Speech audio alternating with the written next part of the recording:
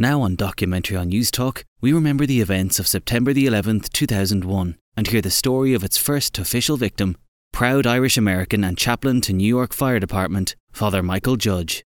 This is Last Hour, the story of 9/11's first victim. The World Trade Center, tower number 1 is on fire. The whole outside of the building, there was just a huge explosion. We have unconfirmed reports this morning that a plane has crashed into one of the towers of the World Trade Center. The CNN Center right now is just beginning to work. Are they going to be able to get somebody up here? Of course, man. We're coming up to you. Well, there's no one here yet, and the floor is completely engulfed. We're on the floor, and we can't breathe. I'm burning up. Hello? Help! Hello, ma'am?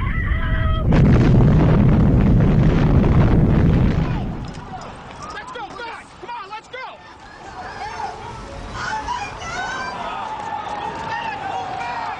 People are screaming down, heading away from the World Trade Center. Having heard the second blast, emergency vehicles still heading towards the World Trade Center.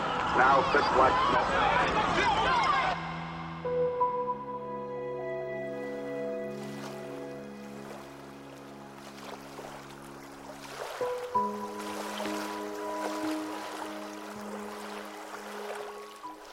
On Lake Kesh, County Leitrim, a garden blossoms in honour of the first official victim of the World Trade Center attacks. Father Michael Judge, chaplain to New York City's fire department, is remembered here. But how this came to pass is a story that began on the morning of September 11th, 2001. Life and death. So valuable. And you wonder when my last half hour is going to be, when my last hour, what it'll be. Will it be doing something for someone, trying to save a life? As thousands of people tried to escape the Twin Towers, hundreds of firemen were rushing the other way. Father Michael Judge went into the burning building to help the injured and to pray for the dying. The 68-year-old priest lost his life when the first tower came down. The now iconic image of the fallen chaplain being carried by rescue workers from the rubble of the towers appeared throughout the world the next day. While Father Michael's death is still extraordinary, many believe his life is even more so. This is his story. He was unlike any other priest you ever met. Michael had a tiny little diamond earring. He was a very handsome, 6'4" Irishman, very, he had silver hair. He was a very big presence and a personality bigger than his size. Well, when I first met him, I knew there was something special about him. I don't know if he was a saint. He wouldn't want to be called a saint, but he must have been, because there was just something special about him.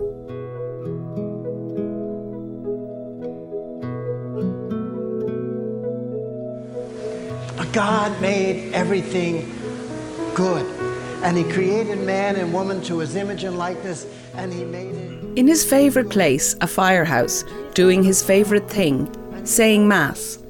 It's September 10th. He says, don't worry about anything, what we're going to eat, and what we're going to wear, and what we're going to do. Don't worry about it. Stay in today, and your Heavenly Father will take care of you, and everything will be given to you. Stay in today.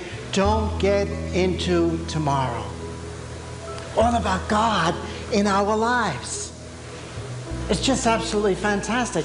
It's fantastic how I can sometimes begin a day and go through a day and hopefully say a prayer here and there, but not realize that everything that happens, every single thing that happens, is somehow within the divine plan.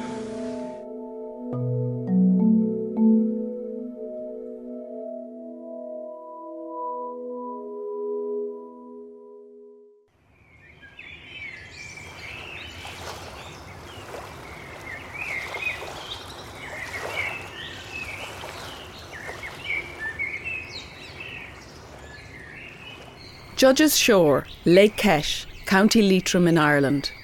A peace and memorial garden lies here in memory of Father Michael. It is on this land that the Franciscan priest's own father, Michael Judge Sr., was born. In early 2001, just months before he died, local farmer John Keeney remembers bringing Father Michael to see his ancestral home. This is the original? That's the original wall. That's all that's left of it, that gable end. I probably met Father Michael, I didn't know really he was Father Michael Judge up here at the time. Actually, someone sent him up to say they didn't know where the judges were, so I was standing on the street and he asked me, where's the judge's homestead around here? Yeah, you're right, I have it. Oh, he said, good. So we came up to see it then. Oh, my father bought the land from the judges. Directly, I think my father bought it. He bought it for £300. 29 acres, I think, was in it all. So he bought the 29 acres for 300 that time. And where the monument is built as well. And he didn't need it, he said, but he just said he'd buy it when he got it. And 50 years ago, and yeah, I'm sure. I was only a young lad. I had no grey hairs then. And the father went to America. I think he came back on holidays and he met his wife. There was going to be his wife eventually, Kieran. He met her here. The two of them went back to America. But they owned all this land. He took a small stone out of the wall just to bring with him. He was delighted. If he won the sweep, he wouldn't be more delighted. So I brought him back for tea and gave him the tea, rather than much chicken and chips, I think it was. Brought him down that night and we were talking to him for a good while. And as I've told before, he, when he was leaving, we went out to wave goodbye to him. So he told the driver to hold it and come back. And he says, that's a sure sign of an Irish welcome. That most times, he says, when the priest comes to the house, you make the tea for him and they close the door and say, thanks be to God he's gone. But not in this case, he says. He was delighted to see that. He called it an Irish welcome, you know. And most of them were okay anyhow, like, you know. But he could see it, that he got the welcome, you know.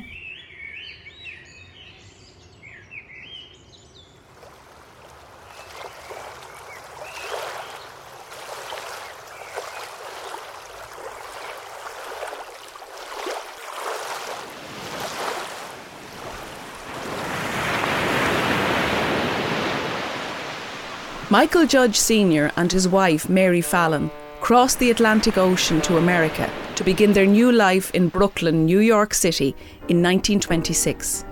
They would have 3 children, a daughter, Erin, a son, Michael, or Robert Emmett as he was christened, and his twin sister, Dimpna. His father and mother met actually coming over on the boat, and just before she left, was driven to leave Leitrim for the reasons everybody left Leitrim. She actually won a prize for a garden, and she took a cutting of that and she kept it alive all the way across the water, kept it alive as she worked as a domestic. And then when she and her husband won the Irish sweepstakes and were able to buy a house in Ireland, she planted it in the backyard, and it now has taken over the entire block of Brooklyn. And Micah used to love it, just go and say, see that ivy?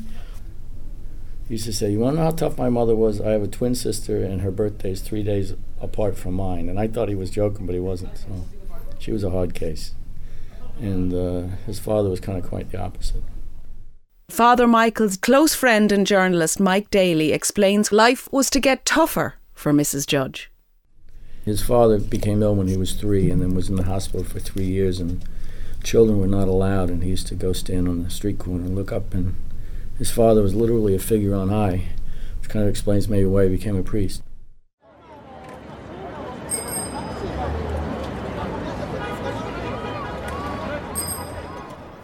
On his trips across the Brooklyn Bridge to Manhattan as a young teenager, Michael would often pass by the Church of St. Francis of Assisi on West 31st Street. He was drawn to the simple Franciscan way of life and decided to enter the seminary. One of his classmates was Father Patrick Fitzgerald. I met Father Michael Judge September 11, 1951. We knew each other 50 years to the day. We were ordained in 61. We were stationed in different places. And so Michael Judge was here in New York City area, in New Jersey mostly, or here at St. Francis. We both came here in 1986. We were college buddies prior to 86. From the time he came here, we became best friends. Over the course of the years, you get to know each other through stories. So Mrs. Judge, Mary Ann Judge, had no skill sets, as we say today, but she had to feed and educate and clothe her children. Fortunately, her husband bought this house and the mortgage was paid. And so she took in boarders. And every time a tenant or a boarder left, the kids had to clean the room out and paint it often. So that paintbrushes were, to him, not something he liked to see. And when we were students studying philosophy, he was appointed to the paint squad and was too afraid to tell the superior, the guardian, that just a paintbrush brought back bad memories from growing up in Brooklyn. And he used to shine shoes across the street in Penn Station to bring the money home. But Mrs. Judge, her 3 children were all college educated. And so she did a good job. Tough Irish lady. But when she would come to visit him, many of the students who were friends of his, they would all circle around and she would tell stories which were hilarious. But that was another side of her, of entertaining. But to her children, the memories were not always happy memories. Well, his mother was very active with other Irish people here in New York in promoting things Irish. And there was money raised here, and it may have gone to a particular political party in Ireland. I'm being cautious. But he was raised in a very Irish environment, and in his home and with his friends. And at the seminary there were a couple of other students who were classmates who were from Irish families, and Pat Morris, who was a good friend of his from the Bronx, very Irish family. And so they did a lot of Irish things together here when they were on vacation with each other, such as visiting Irish places of hospitality in Manhattan. On the evening before their day off, it would start at 2nd Avenue and 23rd Street and work their way north. But he was Irish in the Irish sense, not the Irish American sense. And one of the things he knew was that it's kind of an insult to all things Irish to be racist. And because the Irish suffered a little bit of that themselves, so he changed his name to Michael, M-Y-C-H-A-L, after a black basketball player. And all these Irish Americans who were racist would say, "Oh, is that the Irish spelling?" And he'd go, "Yes, it is." And he was chaplain of the pipe band, the pipes and drums, and he loved that of the Emerald Society. And he was good. Loved to sing. Was he a good singer, though? Horrible. Actually, there is one nice one of him singing Frankie and Johnny. Little Frankie went down on the corner to get a little glass of beer. She says, "Mr. Bartender, tell me, has my loving Johnny been here? Have you seen my man? I think he's doing me wrong. Did you see him anywhere, David?" Well, it may have been after one of the excursions on the evening before his day off with Timmy Morris that he decided to, many years before tattoos became popular, of having a shamrock placed on his butt He said, I ain't gonna tell you no story, honey. I sure won't tell you no lie. I saw old Johnny about an hour ago.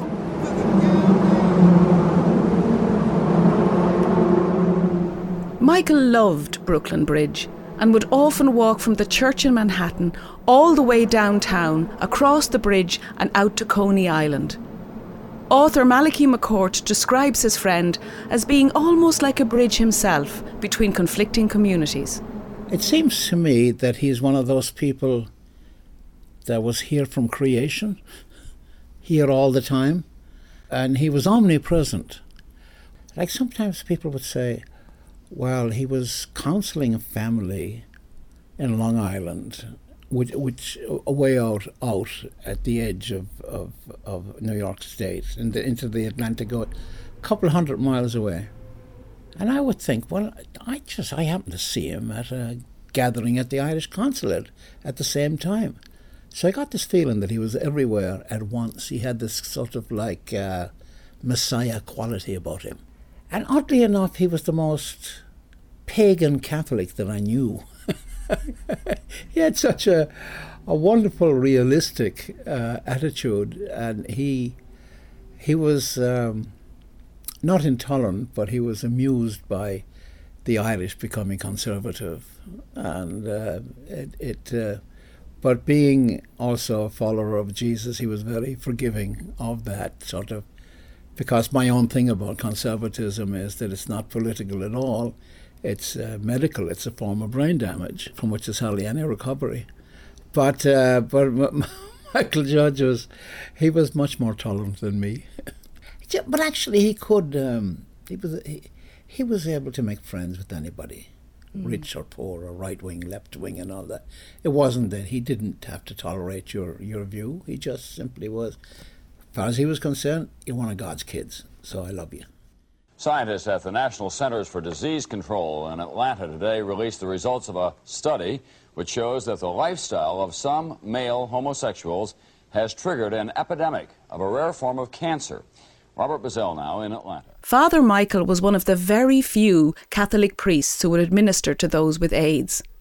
Irish gay rights activist and close friend of the priest, Brendan Fay, explains how Father Michael went above and beyond the call of duty to help those suffering from the disease. So during the AIDS crisis, it was not enough for Michael just to be a priest ministering to people stricken with AIDS, or to provide spiritual comfort for a community in the middle of a crisis, or to preside at funerals. Michael Judge set up in New York two agencies during the AIDS crisis. One was the Upper Room AIDS Ministry in Harlem. He actually set that up with former Jesuit John McNeil. Both of them felt there was a real need, that they felt basically that the gay community had responded to the crisis and was taking care in a positive way of its own community. But they felt that a community that was very much neglected were the homeless and the poorest of the city. So they established the Upper Room AIDS Ministry in Harlem. A second ministry that Michael established was the St. Francis AIDS Ministry, which he opened eventually in the church St. Francis down there on 31st Street. But eventually the donations came in and he opened up a storefront on 26th Street. But like I told you, Michael was not the best financial manager. He was the most generous. Money would come in, money would go out. He didn't hand it over to the superiors. He channeled it to needs throughout the entire city. And I think that's why people gave to Michael, because they could trust him. And that was amazing. As a Franciscan priest, Father Michael embraced his vow of poverty. So, what would he do with all the money that people entrusted him with? His fellow friar, Brian Carroll, recalls how he had a somewhat Robin Hood-like approach to giving to those in need. Michael was generous with money and scrupulous with money. For 6 years, I had a checking account which he used. He wouldn't have a checking account. And I finally had so much money coming in and out of my little, we're friars, you have a little allowance, but I had a checking account. And I said, Michael, there's several $1,000s in this, and then there's 6,000 one week, then 2 going out. And he was getting, I could see the money trail. I still have all the canceled checks in my files, so I can follow his philanthropic history. But there were also money for apartments and for management companies, so I knew he was paying rents for so many of these men with AIDS. So he'd be getting money from here and here, and he never had a penny to himself. And I think what was most telling, he always told me, if anything ever happens to me, if I get sick or I die, I want you to know where I hide my money. So I'm the only friar who knew where his stash was. And he had thousands of dollars stashed away. None for himself.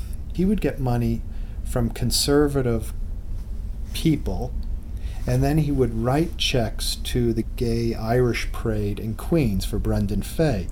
And so you'd see $2,000 coming in from this lawyer who I know is a Republican, very conservative, and I'd see $2,000 going to Brendan for the Irish Gay Parade.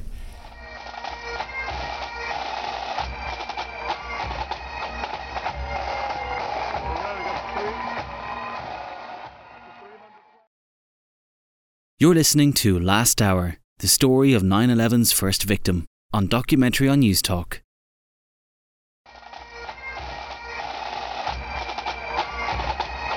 While Michael loved the pageantry of St. Patrick's Day and of being Irish, his connection to Ireland ran a lot deeper. Michael embarked on a peace mission to Northern Ireland with his dear friend, NYPD detective Stephen MacDonald. In 1986, Stephen was shot while on duty in Central Park. Stephen forgave the teenager who shot him and wished to spread that message of forgiveness with the help of Father Michael. Father Michael Judge, a Franciscan friar, first visited the city in the summer of 1998 with Stephen MacDonald, a disabled New York policeman. Father Judge pushed his wheelchair on a journey of reconciliation around Belfast. He thought that he could come here, listen to people as he does, and then share the story of his own reconciliation, hoping that it would touch hearts and it would maybe help some people. One person, if only one person, to make a change in their life. In my country, there's plenty of violence, and I've shared that story of forgiveness, peace, and happiness, and it's helped many people, young and old. So I came here to Ireland. I'm a citizen of the Republic, and I thought that I could share that story with people, north and south, and hopefully it will help someone. And although the priest had his reservations about Americans coming to spread their good word to the people of Ireland, Patricia Loosley, MLA in Northern Ireland at the time, says the mission was a great success. The thing that always reminds me of Father Michael Judge was he raised the issue with me about how amazing it was after 30 years of conflict that we had reached this political agreement, and now we had our own politicians in situ in the Assembly who were if you like, having the opportunity to deliver for their own people. And he said to me, he asked me, did I ever keep a diary? And I said, well, no, not really.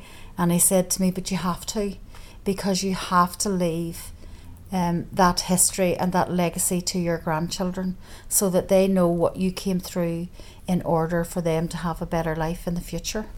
And I kind of, after that, started one, and I kind of dip in and out as I go through life in kind of big chunks.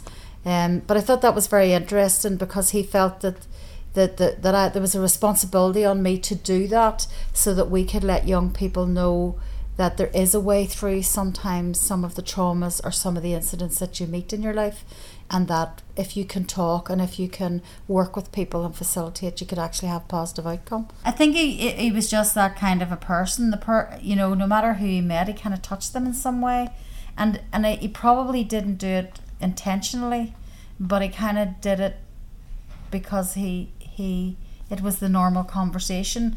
But he left you wondering about things, which I think was amazing about him. Father Michael really did become a father figure to so many people that he met. But he never claimed to be perfect, and he wasn't without his own demons. The loss of his own father at such a young age impacted on him greatly. His close friend Michael McNicholas remembers when they first met.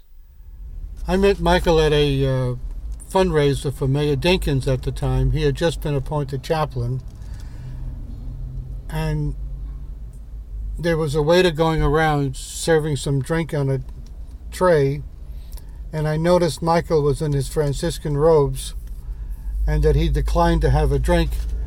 And I went up to him and tapped him on the shoulder and said, "How come you don't drink?"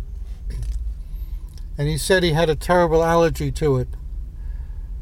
And I asked him if he was a friend of Bill Wilson, the founding member of Alcoholics Anonymous. And he said he was, and he shook my hand and gave me this wonderful hug, and we became friends since. A girl was killed in a car accident on a Friday or Saturday night, a Siena College student. And there was a state police barracks across the street from the campus in Loudonville, New York, outside Albany, New York. And the state police came across to the campus and knew Father Michael and went to his room in the residence hall about 11 p.m. I think it was a Friday night, and told him of the tragedy, and would he come with them and inform the parents. And he thought for a moment, and he said to himself, "I can say yes, I haven't had a drink today." And it's 11 p.m. And so he went with them. And in a very difficult situation for police officers, for the state police, and Michael informed the parents of this tragedy. And on the way back in the state police car, dropping him off on campus, the thought came to him, "I have had my last drink." And that was on the feast of Our Lady of Sorrows, September 15th.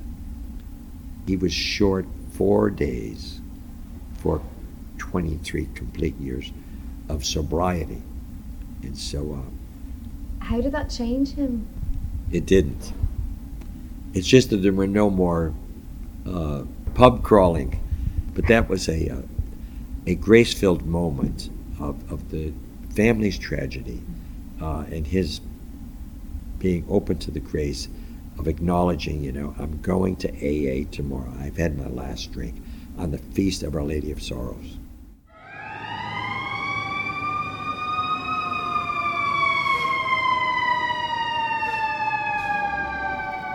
But Father Michael's proudest moment would be when he was made chaplain to New York City's fire department.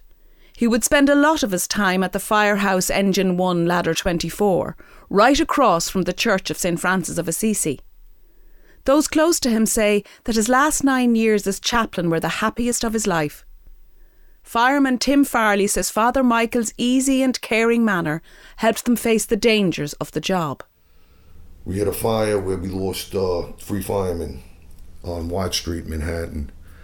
And Father Mike, the 2 died that night. One was instant, one died a couple hours later. And then Captain Drennan, he lived for about 45 days, severe burns.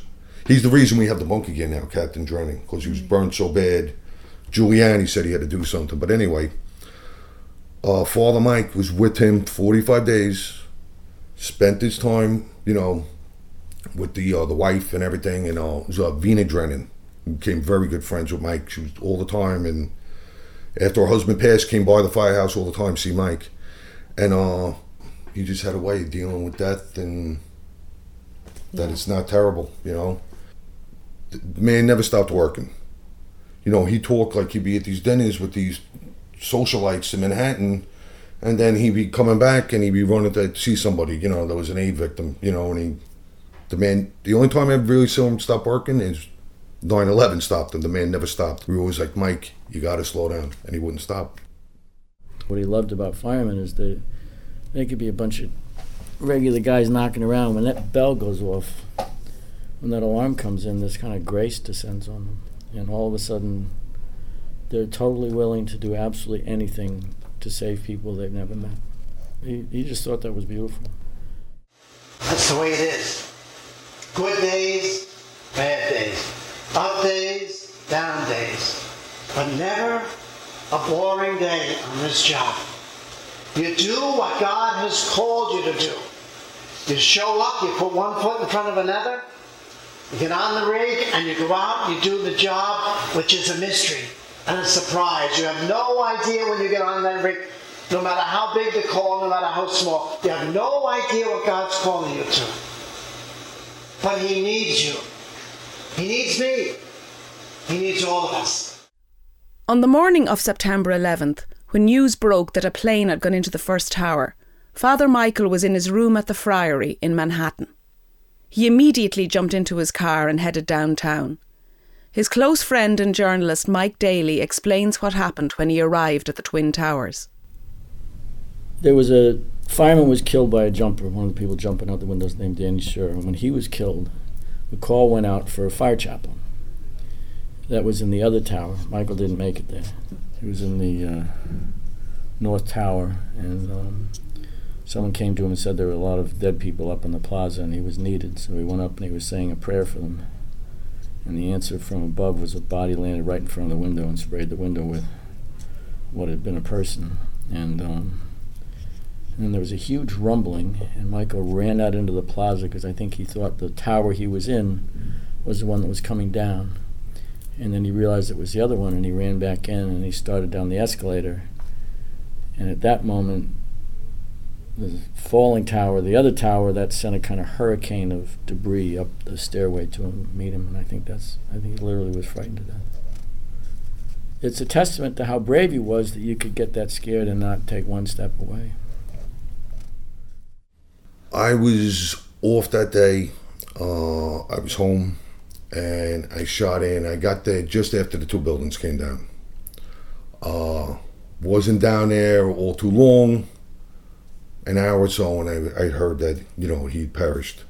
We spent the whole day down there. We were working, and around 6, after 7 World Trade Center collapsed, we were like, let's go back. We'll grab more tools, more stuff, and then we'll head back. And when I got to the firehouse, guys grabbed me and they go, Mike's laid out in the back. And they brought him, originally they brought him to a church downtown, by Ground Zero. And then the Franciscans didn't want him to go to the morgue, city morgue. The Franciscans do their own thing. So they took him from that church and they brought him to the firehouse. And the brothers at the firehouse brought down a bed. They put it together in the back of the firehouse on the apparatus floor. Put the mattress, they laid him up, they wrapped him up in a sheet.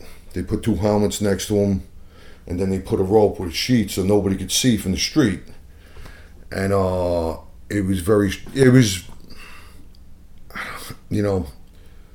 with the way the day went, it was a very strange thing. Like, you go there and I just couldn't believe it. Mm-hmm. Out of all people that shouldn't have died that day, it should have been Mike, because we needed him after. I was shocked when I knew he was at the scene of the Twin Towers, but I never gave any thought that he was in harm's way. And it was in this room where a friar asked to see me, and I followed him into this room from the back of this house. And he broke out into tears, and he told me, and I found out what shock is. My brain protected me. I wasn't ready to hear that. And so emotionally, the brain shut down my emotions. And so I was numb. And about 6 o'clock, I went outside, and a friar came along and says, Michael's body is across the street in the firehouse. So we were both in habits, and we went over. One of the officers led a few of the friars to pray for him. And then I was connected with reality again, with wailing. And so it was an experience of what shock really is.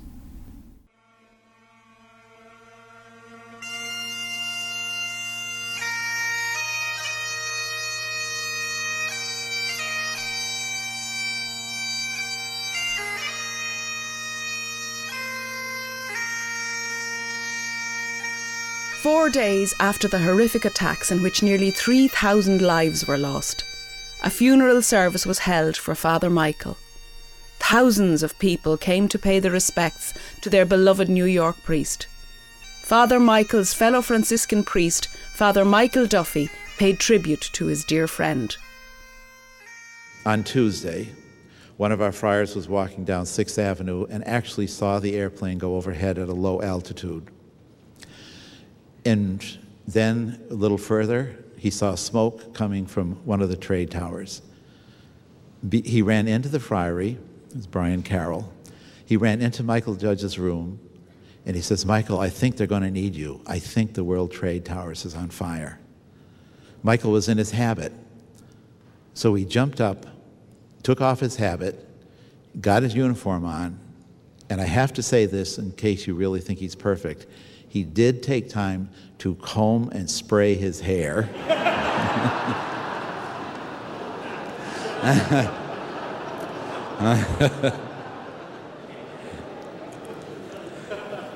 But just for a second, I'm sure.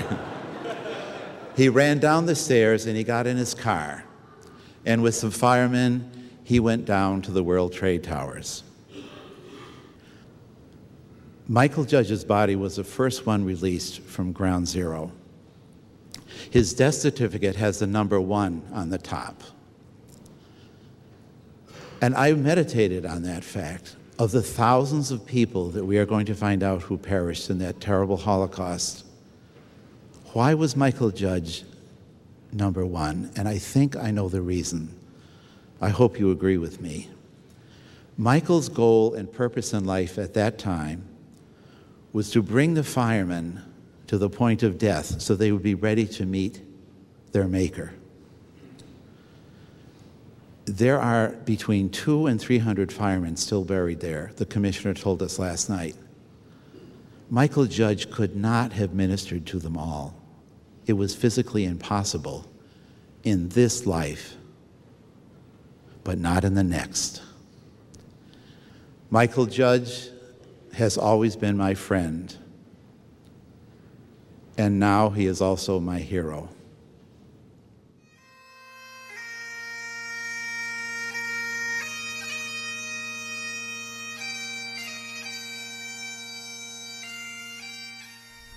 I decided to stay out in the street, and I had my habit on. And sure enough, Everell, this street person who was himself HIV positive, who had signed himself out of the hospital, he was ill, and his only good suit was this old thrift shop tuxedo with sneakers on. Everell loved Michael, and Michael loved Everell. He was a good man. He always wore a scapular. And the police wouldn't let him through. So I went through and got him through the police line, brought him in the church, and sat him right behind the presidential, where Hillary Clinton and Bill were sitting, who I chatted earlier, nice people. And Everell was so proud, and people were shocked. But Michael would have wanted him there. So I brought an outsider to the inside. But as I say, Michael's outsiderness was evident. I stood in a little photo shop across the street in the doorwell from St. Francis. And there was this tough-looking gal to my right with tattoos all over her arms. And she said, "You one of Friars?" I said, "Yeah." She said, "Yeah, Father Mike was special." I said, "What did he do?" "He saved my life. He got me into sobriety. I was suicidal. I was doing tricks on 30th Street where all the trannies hang out. And Michael stopped by. He would always bring me food. He would bring me out for a cup of coffee. He got me to my first AA meeting. He saved my life." So in his beginnings are his endings. You know, Michael, I found all these people who were beginning new lives as Michael's life ended. And they were all on the outside of the church. And they were in the nooks and crannies of the funeral. And I was so blessed to have been able to be out in those margins, the outer place, even at his funeral. That's where all the action was. The politicians and everyone were blowing smoke up his ass in there, as he would say. And yet, he could get the money from the people inside to help this kid go to school, to help her get dried out and get started. That's the checkbook made sense. Since his death, Father Michael has become a hero of 9/11. A ferry boat was named after him, and a street in Manhattan has been renamed Michael's Way in his honour. And now some people want to go even further and make him a saint. But what would Father Michael, the self-deprecating, humble, irreverent outsider, make of that? His sister, and I agree with her, his twin sister, says he would consider it a demotion. That's brilliant. No, I mean, the whole message of Michael's life is that goodness is in everybody. And what you're supposed to do is recognize that in others. And if you recognize it and respond to it, that makes it stronger in them and in yourself.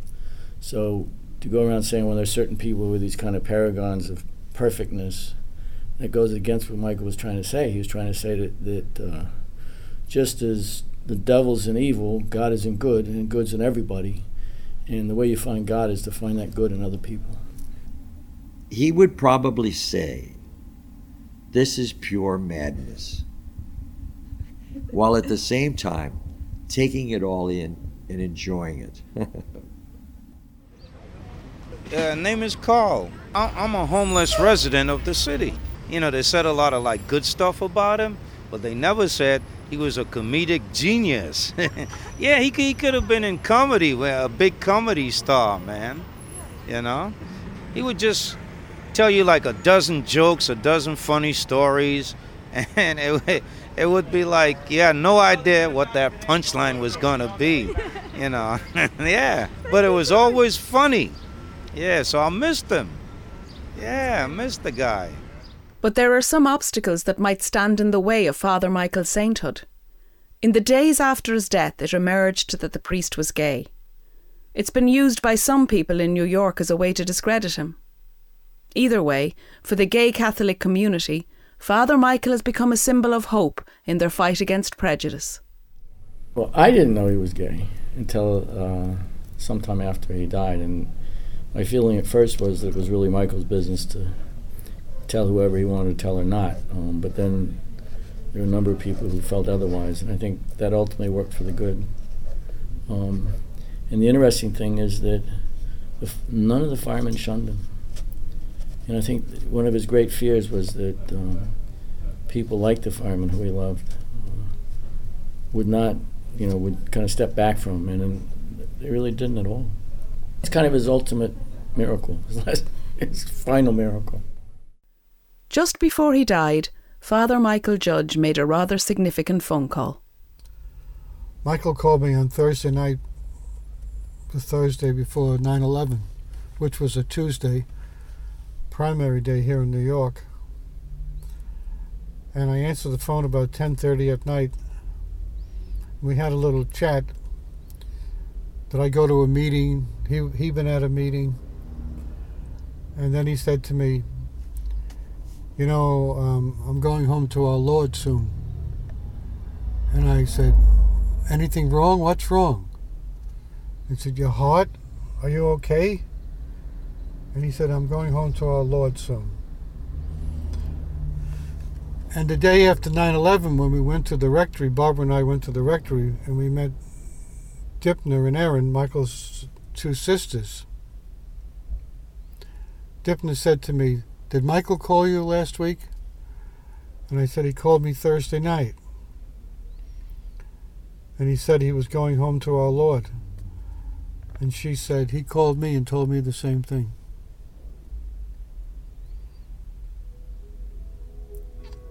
I talk to him all the time, but he doesn't answer me back. And it was just a privilege to have known him and to kiss him and hug him, and just a powerful human being.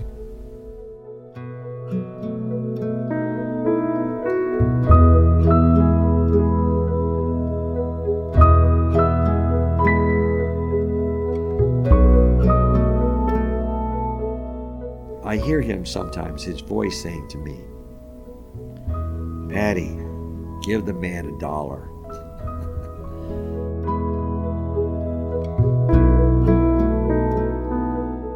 Life and death. So valuable.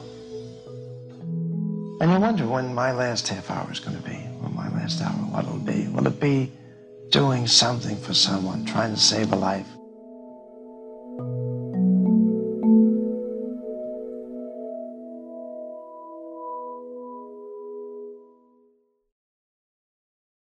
Last Hour, the story of 9/11's first victim, was produced by Sorcha Heron and narrated by Mary McAvoy. It was supported by a grant from the Broadcasting Authority of Ireland as part of the Sound and Vision scheme.